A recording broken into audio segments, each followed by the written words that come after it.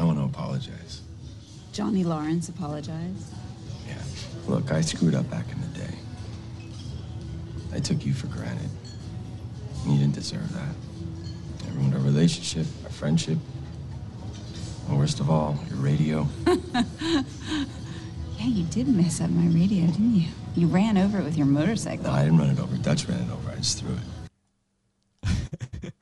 Welcome to No Mercy, a Cobra Kai kickback. My name is Jacob Burrows, and I represent Miyagi-Do. When I'm not out cheating on my wife in Okinawa, I'm slut-shaming my own daughter. Wow.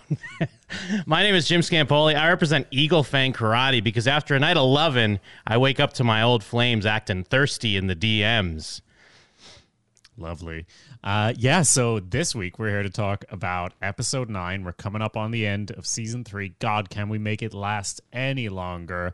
No, we can't. Before we get into that, though, we did want to mention we always very much appreciate reviews left on Apple Podcasts. They really help us share the love. And I think we have a new review. Do you have it, Jim? Should I pull it up? Yes, I do have it. And I mean... On one hand, I'm kind of annoyed that we're reading this at the start of the show because we read the other review at the end of the show.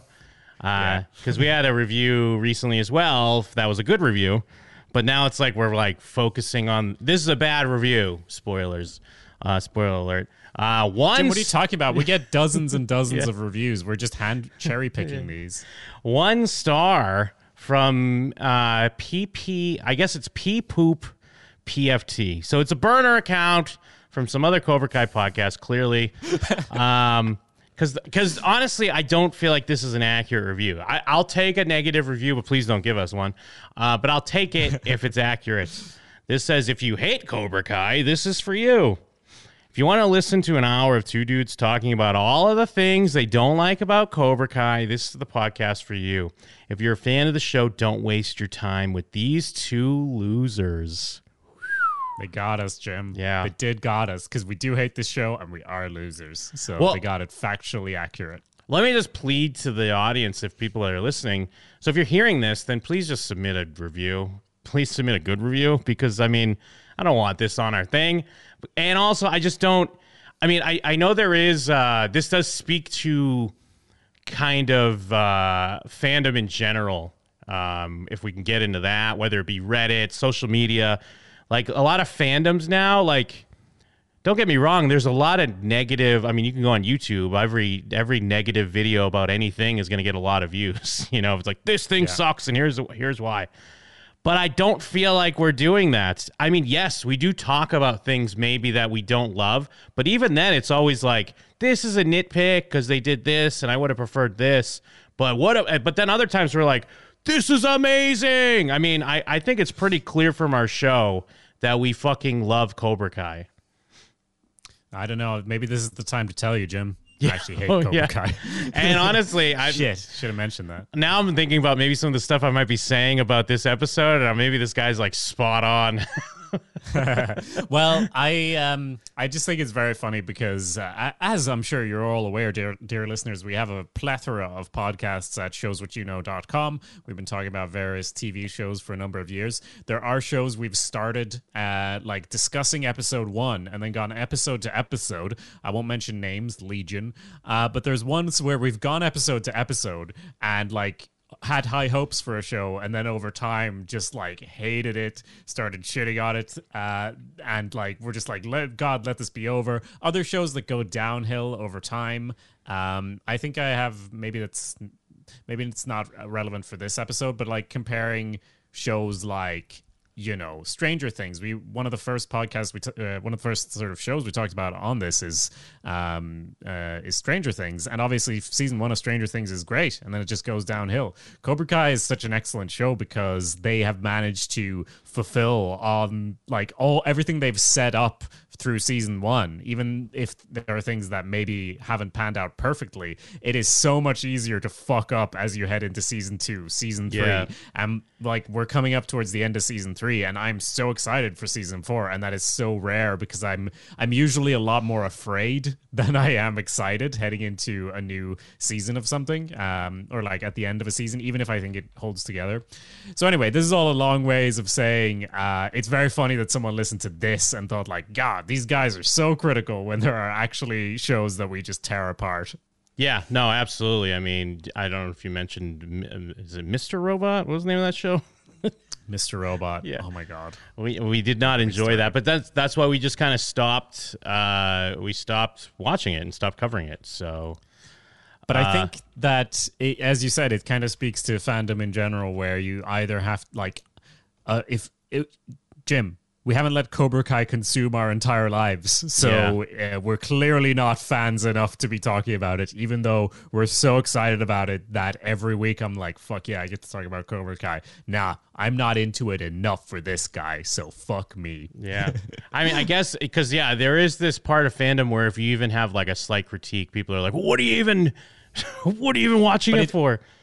It always goes like from 100% one way to 100% the other, though. Like, remember Game of Thrones? Obviously, like, it was the most perfect show ever. Yeah. No, like, any critique had to be prefaced with like, obviously this is a fantastic show, but, and then everything turns and everyone hates something. So, I just feel like being able to talk about, I sound like such a cunt. Being able to talk about art and being able to talk about how it's been made and how it can be, I don't know, how could we ever write something similar? We need to go into detail on everything that makes it great and everything that makes it not as great. So that's what we're doing. I mean, I'm sure most people listening appreciate that. You can leave a review to let us know if you'd like. It'd really help balance the average out there. You can do that on Apple Podcasts, but yeah, I'm sure most people are with us. I also think it's clearly just another Cobra Kai podcast, and now we have to go and leave 1-star reviews on all of their feeds just to even the odds. Yeah, no, I'm completely in agreement. This was definitely some sort of rival podcast starting our podcast war with us. Besides, we had Mike Steele on this show a couple of weeks ago, so we had 3 losers. Don't they look stupid? Yeah, what do you And know? this review was posted, as we noticed before recording, on Valentine's Day, so I think someone's just a little bit salty. Absolutely. Agreed. Anyways, no more attention to that. Moving on. We're talking about episode 9 of Cobra Kai season 3. It's called Feel the Night, directed by our boy, Josh Heald. The big 3 did the story together with Michael Jonathan Smith, who has done the story and the teleplay, and he's done that for like 2 episodes this season, and 1 episode last season, and 1 episode in the first season. So he's been around, done a few different episodes.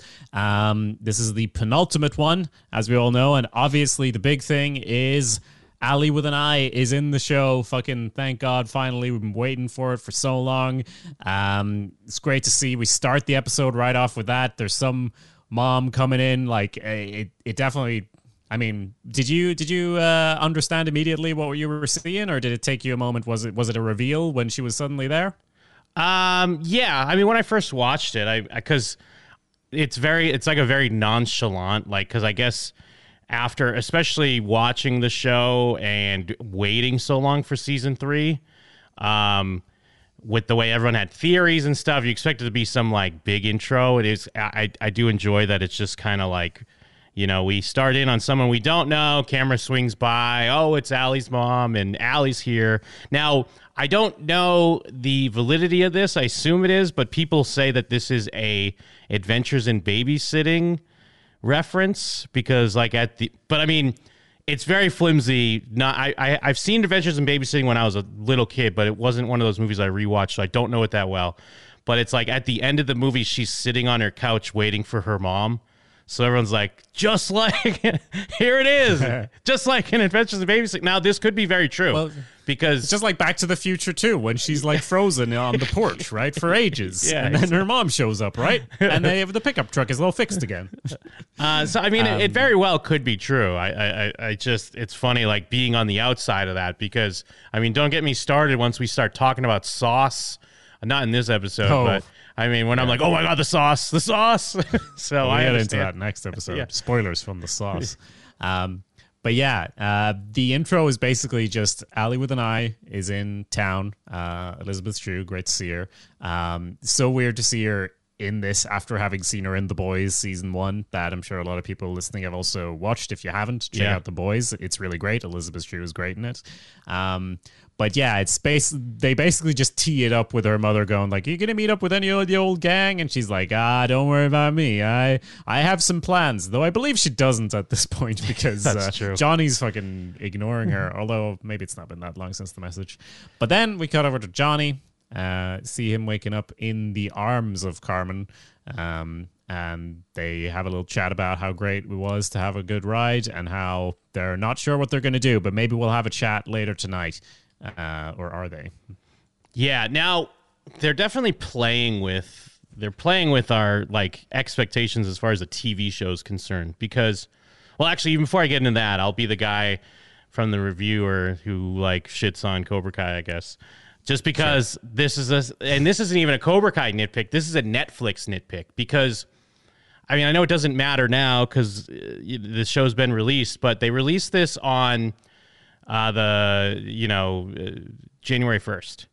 But like we have all this Christmas shit. I mean, this has got green and red Cobra Kai intro, a Christmas tree, Christmas party. Why the fuck didn't they release this before Christmas? God damn them. What's wrong with them? Could have released it on like the 18th or some shit. Yeah, I think this is the kind of rage that is allowed because it's complaining about the show not being out. And I think if we're real fans, we should be sending death threats to the creators of the show because they promised and under-delivered on the release date, I'm pretty sure. So that's okay. She magically, in an edit, Carmen puts on her clothes. It's pretty impressive. Yeah. Well, okay, but the other thing I was going to say is because, the whole idea of Allie, obviously it's been something that the show's been building up. Some small hints at season 1. It was kind of a part of the big cliffhanger of season 2. And, of course, through all these episodes here. But, as a logical person in real life, it would still be a big deal. But there would never be this expectation. I mean, maybe in some cases there would be. But there would be this expectation of like, oh, we got a Facebook message back. Now we're going to be a couple again like we were in high school. But with a TV show, you start to think like, oh, great. Or you're thinking like, oh, no, but what about Carmen? But now Allie's back. But, I mean, the show's obviously playing with that, and I guess we'll see where that goes. But I guess I'll say I like what they do with it. Like, because I don't know if people did think that maybe when Allie came back, it was like they're going to get back together, and that's part of Cobra Kai now or something like that. You know what I mean? Mm-hmm. Well, I mean, they literally have her be separated from her husband for that very reason to make it a viable sort of potential maybe thing. But then most of their conversation isn't really about that, though I guess we kind of leave it up in the air by the end of the episode. So, yeah. Sorry, so you are... I'm just saying... Are you a fan of it? Do you not like it? I'm saying I like what they're doing because... I mean, I guess it's very negative to talk about, subverting expectations. All Jim, right. don't. Yeah. You're feeding into it. Yeah. But they're just kind of playing around with these ideas. I like, and they've been doing that playfully throughout the season anyways, with the whole fake out of Allie being the doctor, in an earlier episode when you see her from behind and think that that's going to happen. And I mean, the rumors are already starting up again in the fandom as far as that Hilary Swank is going to be Tori's mom. And it's like, please don't do that. Yeah, that'd be a bit silly. But, they'd probably do it great, the bastards. But everything that I'm like, I don't want this, I don't need this. And then they just do it, and it's amazing. Well, they probably won't do that. But that's what I mean is I like that. I'm giving actually props to the big three here. Is I like that they're aware of some of these tropes or some of these weird television expectations, and they're not doing it to like fuck with the audience. They're just playful with the audience. It's kind of a fun little nod. Most people just watching don't care. It's like, oh, I'm just watching a show. But if you're kind of like in it, hosting a podcast, so sometimes you read some of the discourse and the theories and stuff, and then you see that like they goof on that a little bit. I think that's fun, and I enjoy it. Yeah. For sure.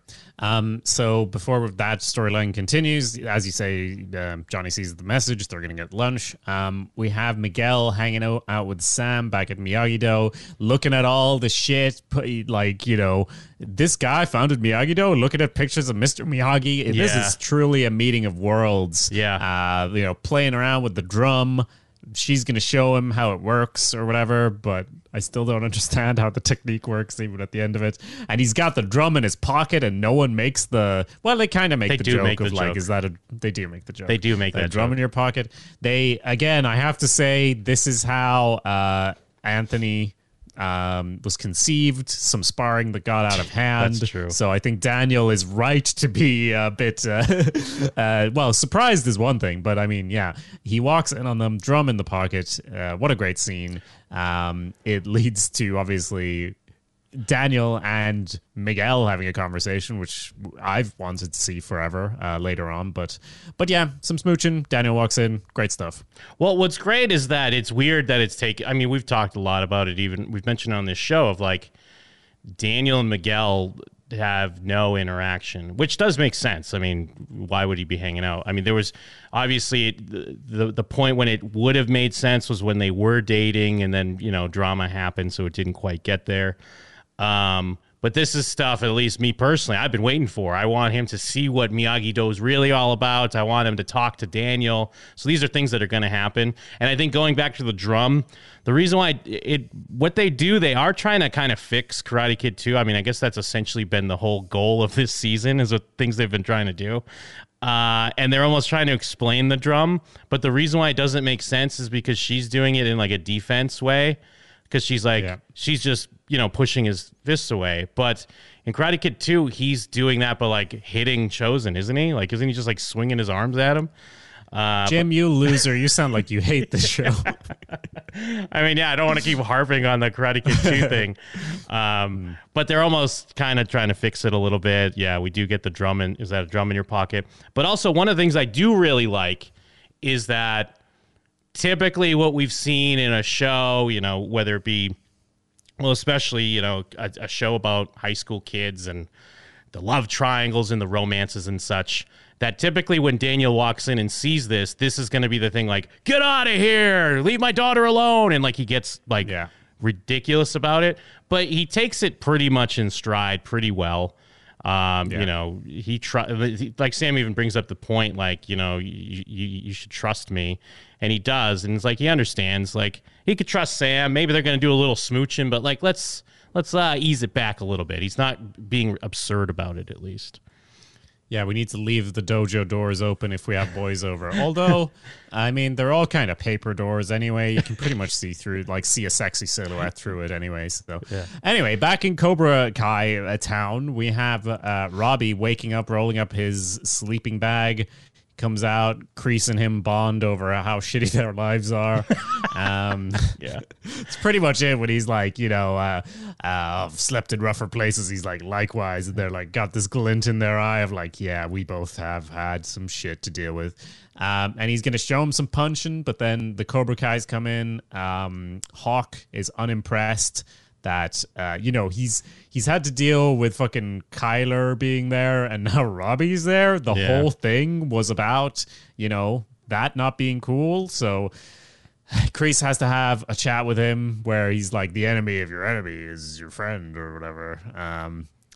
I guess. And I mean, Hawk, we'll get it. I'm going to put a hold on Hawk conversations until next week, maybe get deeply into what's going on with Hawk. But basically, the situation just gets shittier and shittier for Hawk in that he's like, wait a minute, am I the bad guy? Even though he clearly is.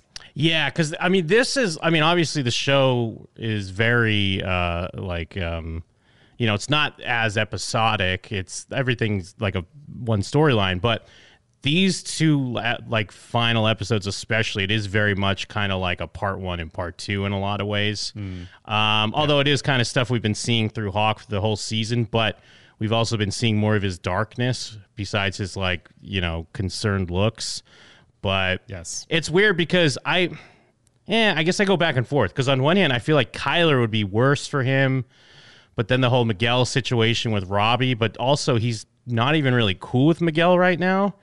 I know, but the whole reason they were like, fuck Johnny is that, Miguel got hurt. And now, well, again, I can't really talk freely because we're trying to keep it spoiler free. So, but then we have some. Now, one of the things I do like, and I wish there was more of it this season, I think I've already even mentioned this, is Tori and Robbie, because I think they obviously have a lot of things in common and can relate on a different level than most of the other characters. And, she kind of confronts him here, is like, oh, you're running away. And she doesn't have the luxury of running away because obviously she has her mom and her, was like sister or brother or something like that. And then she gets into how like Sensei Kreese is teaching her to use her hate and channel it and like, use basically her power. The most like evil, like it's like a cartoonish fucking Star Wars dark side thing where they're like, oh no, she's like, no, hate actually, I thought it was bad and I hated myself, but I could actually use that hate to hurt other people. And Robbie's like, interesting. You're completely right, but also I do feel like this makes sense. Almost makes sense more to a teenager and a teenager's life than it does in Star Wars, in a Star Wars game with adults that are like, just because like, especially because it's weird because the show, it's not really like this show should get into it or is about this. Like as far as like, we only see glimpses of, what Robbie's had to deal with and what Tori's had to deal with. Because in the grand scheme of things, like in reality, it is kind of really serious, like sad things that happen to a lot of people, whether it be your father abandons you, you're poor and you have to deal with your sick mother, and also like rapey landlords. Like these are kind of like really dark things. And it would make sense that, because you're already like, at least me anyways, when I was a teenager, I was like angry. You're angry at the world. And then you throw in these like other real world things that are hitting you when you're a kid and you don't know how to process it. And you have someone like Kreese that comes in and is like, no, you're hurt, so you should hurt everyone else. Like it makes sense for these characters. Yeah, no. Fair. Makes sense. We finally, I'm going to move us to the next scene where we're in the Magnolia Cafe. Very fun joke about the order. I did Google it. It's just like a lentil curry, whatever. But more importantly, so Ali was obviously in the previous scene, Ali with an I. But like this is really the first proper scene because it's her and Johnny. What a moment. And we have to talk about Elizabeth Shue just for a bit, I think, as how I just love her portrayal of Ali all these years later because she's super charismatic. Yeah. But she has kind of this, I don't know how to describe it, but she has this kind of like this is awkward, but I'm like enjoying it. And like she has this detachment to the role or to like the past. If that makes, I don't know. It just brings home this thing that is obviously true for all of Cobra Kai, but the fact that we get to see these actors after such a long time do takes on these characters, I just think she does a fantastic take on Ali and who she would be years later and why she like, I don't know, her whole way of approaching things and stuff. It's new because it's different because she was not super three-dimensional, in Karate Kid 1, but it's just like believable. And I don't know. I just think she's great. Jim. I do agree with that. Although on my second watch through here, I guess it's because maybe I wanted a little bit more of Ali. Not that there even would be time for that. So I know I'm being kind of unrealistic, but I guess it was just more apparent of how like, she's just here to service, Johnny and Daniel in a lot of ways. But I guess that's also the point. Like, I can't really harp on it too much because what are we going to do? Add 3 more episodes where like we're spending time in her life and, meeting her children and seeing the daily ups and downs. So I'm being unrealistic, but I'm still with you. I'm agreeing with everything you say. Like, I meant to look into it a bit. I don't know how true it is, but I've seen headlines in the past that, maybe there was some, maybe not necessarily bad blood, but like the reason why she wasn't in Karate Kid 2 is because Machio was like, nah, I'm the star. Like, we don't bring anyone else back. So I don't know if maybe there was some weird like stuff there. But anyways, we're talking about the show. That's just all real life stuff. But you're right. It's very similar to, we've talked about in the past when, they bring in like Daniel's mother, and like it is these great opportunities to revisit characters and come at them from a different angle and have this whole other backstory in life that happened in between the movie and now, and play around with that. So it's very fun. Yeah. And so after the fun joke about the menu and the order, and she gets the burger, he's still trying to be someone else, a la taking pictures with sushi and stuff, but then quickly orders a burger when she does too. And so they're in the next scene, we see them cutting back to them later. We see them talking about their first date, which like just sounds like a fun story. They're stuck on a Ferris wheel. He's laughing so hard that she can't tell that, because he's like, oh, I've never let anything happen to you. It's just, they're just reminiscing about great times.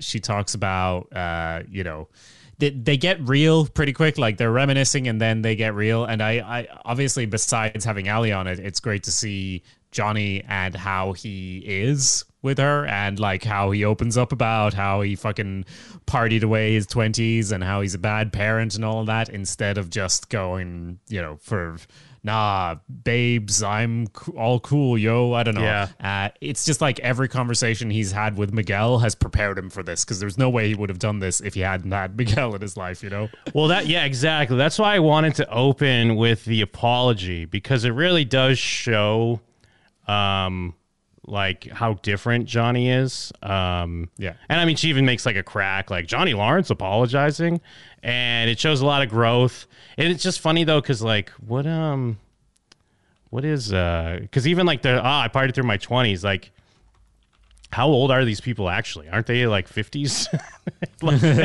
I mean, I know they look amazing. So it's like you forget. You just think like, just some fucking whippersnappers in their late 30s, catching up on life or something. But either way, you're right. And it's because of Miguel and because of like this kind of journey they've been on. And in a weird way, I was almost thinking, I was like, fuck, where do we go from here? Because Johnny is in like such a great place that like, what is the journey of Johnny Lawrence past this? Like, how much better can he get? I guess he could get better, but it's like, I feel like he's made great strides. Yeah, and to answer your question, William Zabka is 55 now. It would have been a couple of years younger. Like, I do always think of them as like, they're in their, 40s or whatever. But let's just look at them and go like, if only we will look like that when we're that age, we can be happy. Although I have to say Daniel's dye job is questionable at times. Jet black hair. I think he'd look fantastic with some grays, but I guess he disagrees. He would look nice with some grays, I feel. I'm with you. Yeah. That's why we don't associate him with like Mr. Miyagi, I think, or like this being the same age or a similar age, because he just holds on to this star, this LA persona, which I don't think Pat really ever did to the same extent. But anyway, they have some great conversations. I guess we'll jump back a bit because we have skipped over the Cobra Kai's breaking into the zoo. Robbie doesn't need beer to pretend to be cool. A nice sip of hot, scalding warm beer out of the backpack. And then they break into the zoo. And I guess we kind of pick it up later. But they steal a cobra. Like, we all know where this is going. They steal a cobra. Yeah, and also kind of the stuff we'd already mentioned as well, because Miguel's out looking at the car for like an hour while Daniel and Sam are he's giving her kind of a lecture. And like we said, she's like, you could trust me. And this is like all intercut with the breaking into the zoo, which then leads to the reveal of they're going to steal a cobra.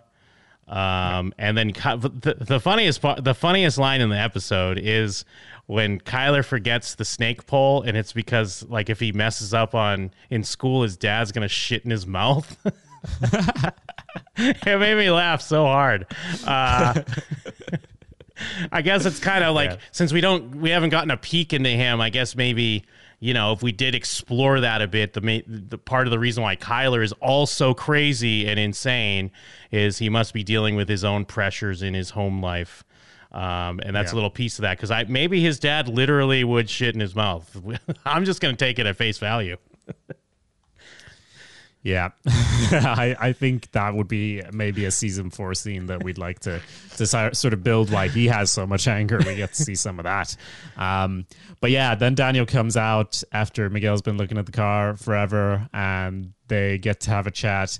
Like, I don't know what, like, I do love Daniel. I have to preface it by saying I love Daniel. I do kind of get annoyed now every time he's like, yeah, we didn't have 2 pennies to rub together. Like, back in my Reseda days, we really had it tough growing up. And I get they're, like, connecting over that or whatever, because everyone's like, I can't believe you used to have no money and now you have money. And he's like, yeah, me neither. Let me go drive my 18 cars out of here.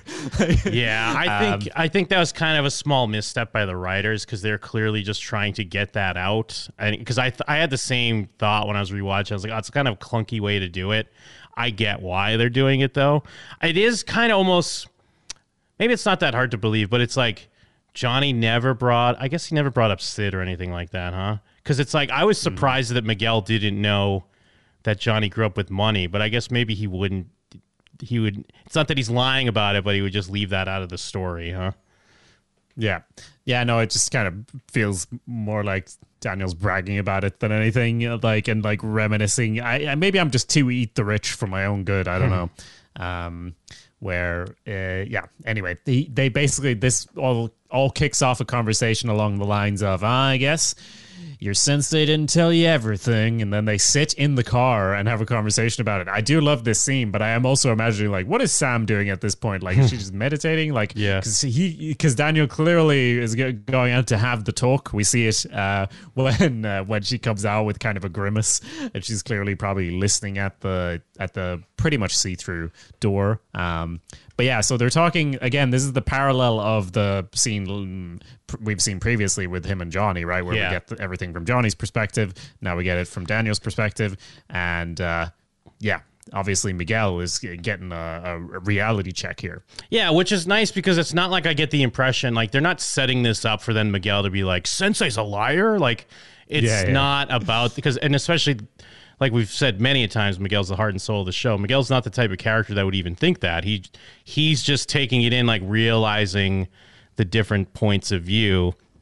And this puts him in a good place for where things are headed as far as, like, what he feels about, his sensei and Mr. LaRusso. And the other thing I really love is that he always calls him sensei. I guess I know that's always been the thing, but it's just, for some reason, it stands out more here to me when he's talking to Daniel, because it's like, I tie it to how, it's always Mr. Miyagi. And I think we kind of had that conversation a little bit, I think, when Mike was on, because it is like this respect thing that's always in your head as the student who, like, loves and respect your teacher, is that's not going to leave. And it's like a weird bond thing that it's not really even spoken about, or maybe even, like, felt initially, but it's like this thing that they can both, like, really bond over.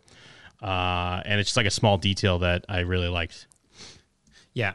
And I guess I need to rewatch season 1 again just for funsies, but remember Miguel, like, showing up really mad at the LaRusso house, and he sees Robbie there talking with, like, with Sam at the dinner table and everything, and he did feel like he was probably shut out of the family, shut off from being in contact with the family, which was more about him being a Cobra Kai, I think, or whatever. But to him, from that, background he's from, that was more like, oh, I'm shut out of this because of the money thing.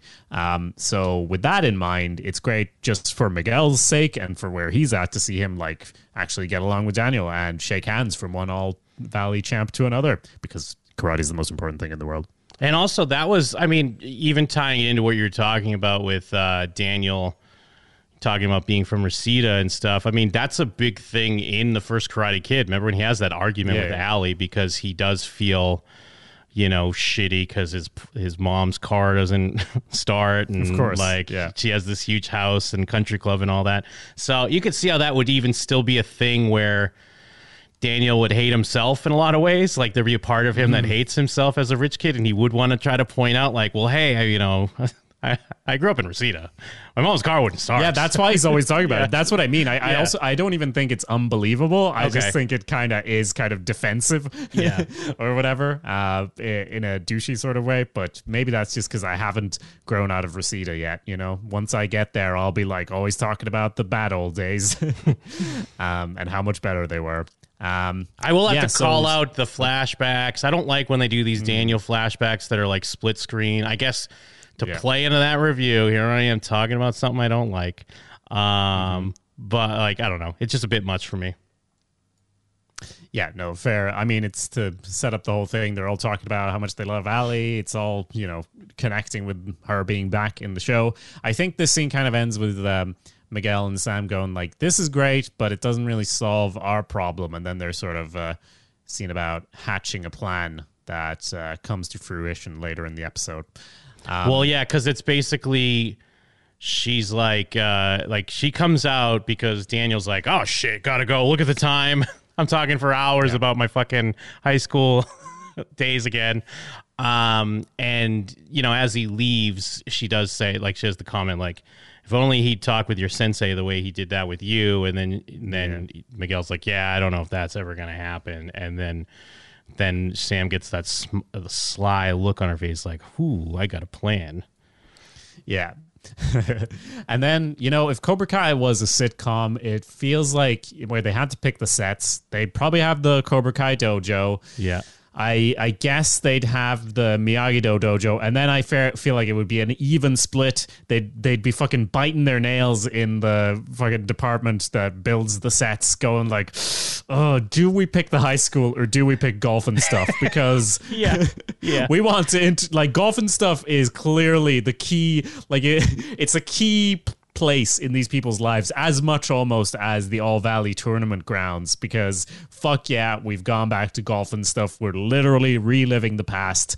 It's great stuff. And plus, because it's not only that, like the kids are always going there too. It's not even just the adults being like, I need a taste of my youth, let's go to golf and stuff. The kids are like, yeah, no, golf and stuff is great. We don't need our phones.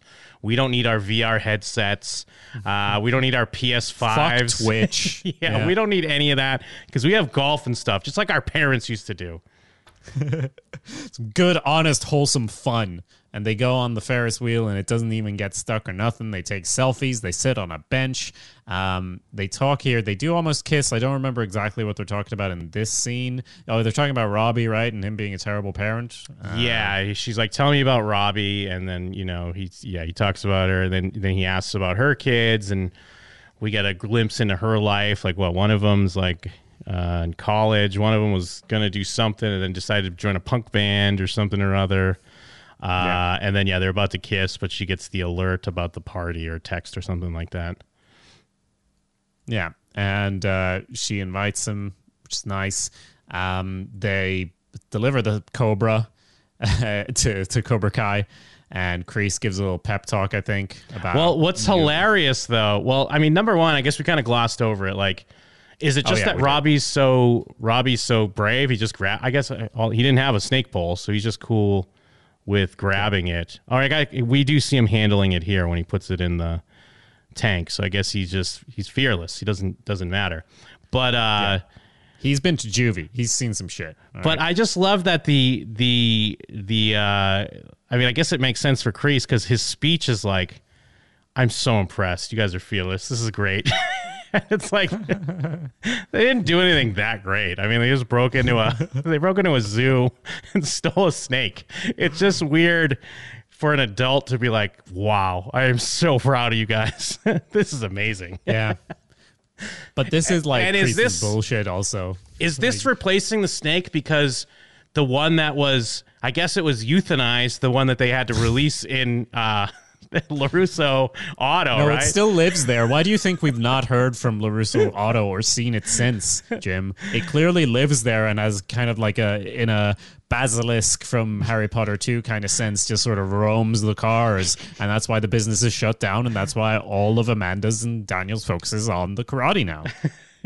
Yeah, I mean, I didn't realize, like, oh yeah, it's not like they're going to be able to get that snake back. So I just imagine in between lessons, Kreese has been pretty bummed, and they're like, sometimes the students would be like, or Hawk would be like, "What's wrong? What's wrong, Sensei Kreese?" Like, nothing. I don't want to talk about it. And then they realize, like, shit. He stares wistfully at the empty cage, puts his hand on it. And they're like, we need... But he's actually just thinking about Nom. yeah, he's really just caught up in a flashback, but they're like, oh, clearly he's missing his Cobra. Let's break into the zoo. But hey, he's impressed. He showed fearlessness, leadership. Yeah, he showed leadership. Those are the qualities you need to be a champion. And I mean, we do get some more seeds here because Kreese is now like all buddy with Robbie, and Hawk's like, what about me? I mean, I'm surprised Tori's not like, what about me? Because I kind of never got the impression that Hawk was like a number one student anyways, but that's a whole other thing. Oh, well, I mean, as I said, like, this is just Kreese fucking stirring the pot. Basically, he's not actually impressed. I think he's just like, you did a thing, and now these bonds are forged stronger, and you shall forsake your family and only swear allegiance to the Cobra. And he talks about how Diaz and the LaRusso girl, they're working together. Kind of gets both Robbie and Tori kind of miffed at that. But yeah, then I agree with everything you're saying, but I also think that he's fully impressed, and he's like very excited. He's like, oh, you guys are even better than I thought.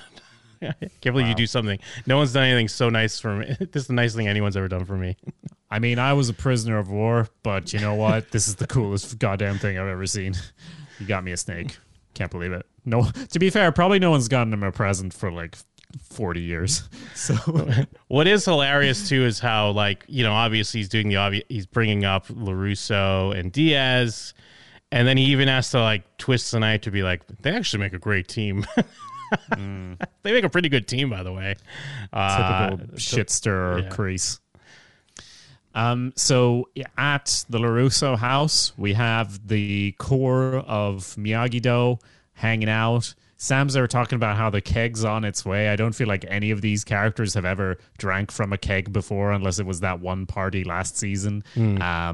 But yeah, it's kind of a shit party. And finally the keg arrives, but no, it's not the keg. It is Eagle Fang Karate. Although there's only like Miguel and the two guys, right? So I guess they are the elected representatives, or the ones who could like get out, or the ones who weren't working at golf and stuff or whatever. Yeah. The main face characters anyways, the ones we would recognize. Yeah, I mean, we don't need to have the house full of people, but yeah, basically two dojos stronger than one. It's a tale of two dojos. We all knew this was coming, but it's great to see it happening. And they're all yelling at each other. They're all upset. They hate each other's stupid faces and wouldn't attend each other's funeral. And it's, you know, I guess that's kind of it, where we just leave it there for this episode, though. We don't see really where it goes yet. So I guess I'll be silent there. But yeah, we're going to see the joining potentially. At least that's what Miguel and Sam are working towards. Yeah. I mean, if you died, I wouldn't attend your funeral. That's a great line when they're kind of going back and forth. And yeah, it kind of ends with Miguel being like, this isn't going to work. And Sam's like, it has to. It's like, oh my God, will it work? And I mean, I guess she has some of her voiceover, you know, we have to put the past behind us. Because we alone we're nothing. If we work together, we have a shot. And this is played over as, you know, Johnny's walking into the party and he sees Allie talking to Daniel. And now when I watched this initially, I was pretty annoyed. Why? Because you thought Johnny was going to walk up and start fighting him, or yeah, what? Yeah. Because I was like, they can't keep getting away with it. Sorry, the teasing of them becoming friends and then going the other way, or what is it that? Yes, yeah, no, totally. Because it's like, even though I love it, and this has been, I mean, they didn't really do it in this episode 9, because usually in episode 9s are when Johnny and Daniel are friendly. And then by the end, something happens and they're not anymore. You know, it ends with a thing. And, you know, here's a thing where it's like, where are we going here? I mean, obviously they're teasing the idea that Johnny's going to be upset about this. And, you know, here we are again, rivals. They do use the clips. I mean, I love the flashback here. I know I always complain about the flashback, but it's him looking, to the right and then seeing Allie and Daniel on the beach. And it's like, here we are all over again, 30 some odd years later. This rivalry has to stop one way or another. I mean, it's still a great cliffhanger. It's what you want to do with these shows. Like, I got to see what happens next. But initially, yeah. I'm a little annoyed because, I'm a La Russo through and through. Yeah, we want them to end up together romantically. Yes. So, it's they always have great things launching you into the next episode, cliffhangers or whatever we want to call them. But this is especially great because you're like, fuck. It's not like, fuck, there's going to be a big fight. It's like, fuck, I really want to see these characters have conversations with each other. Yeah. Even though it's a karate show, I'm not like, fuck yeah, I want to see Johnny and Daniel fight. I'm like, fuck yeah, I've waited for these characters to come together since, season 1. Let's fucking see how this plays out. I'm fucking hyped for it. And so should you be as we get into the season finale next episode of Cobra Kai Season 3. Before we do, I will mention again, reviews, very much appreciated. Yes. Beyond that, at showswhatyouknow.com, you can find all sorts of other coverage of so many shows we don't like. And a few we do, like The Sopranos. And beyond that, we are now currently, I would say, in the timeline you're in listening to this, we're releasing Blank Meets Blank Season 2. Yes. The rest of Season 1. There was a very long mid-season hiatus. But Blank Meets Blank, if you don't know, is a show where me and Jim think up a new television show every single episode by drawing 2 random things from a hat. It's so much fun. At least we think it is. And you can share your opinion in a review on Apple Podcasts of that show. But yeah, that's Blank Meets Blank. You can find it at showswhatyouknow.com or your podcatcher of choice. Is there anything else, Jim? Yeah, there's just one more thing. Oh. What? Sorry, what was that? I think you cut out for a second. What was that? Strike first. Strike hard. No mercy.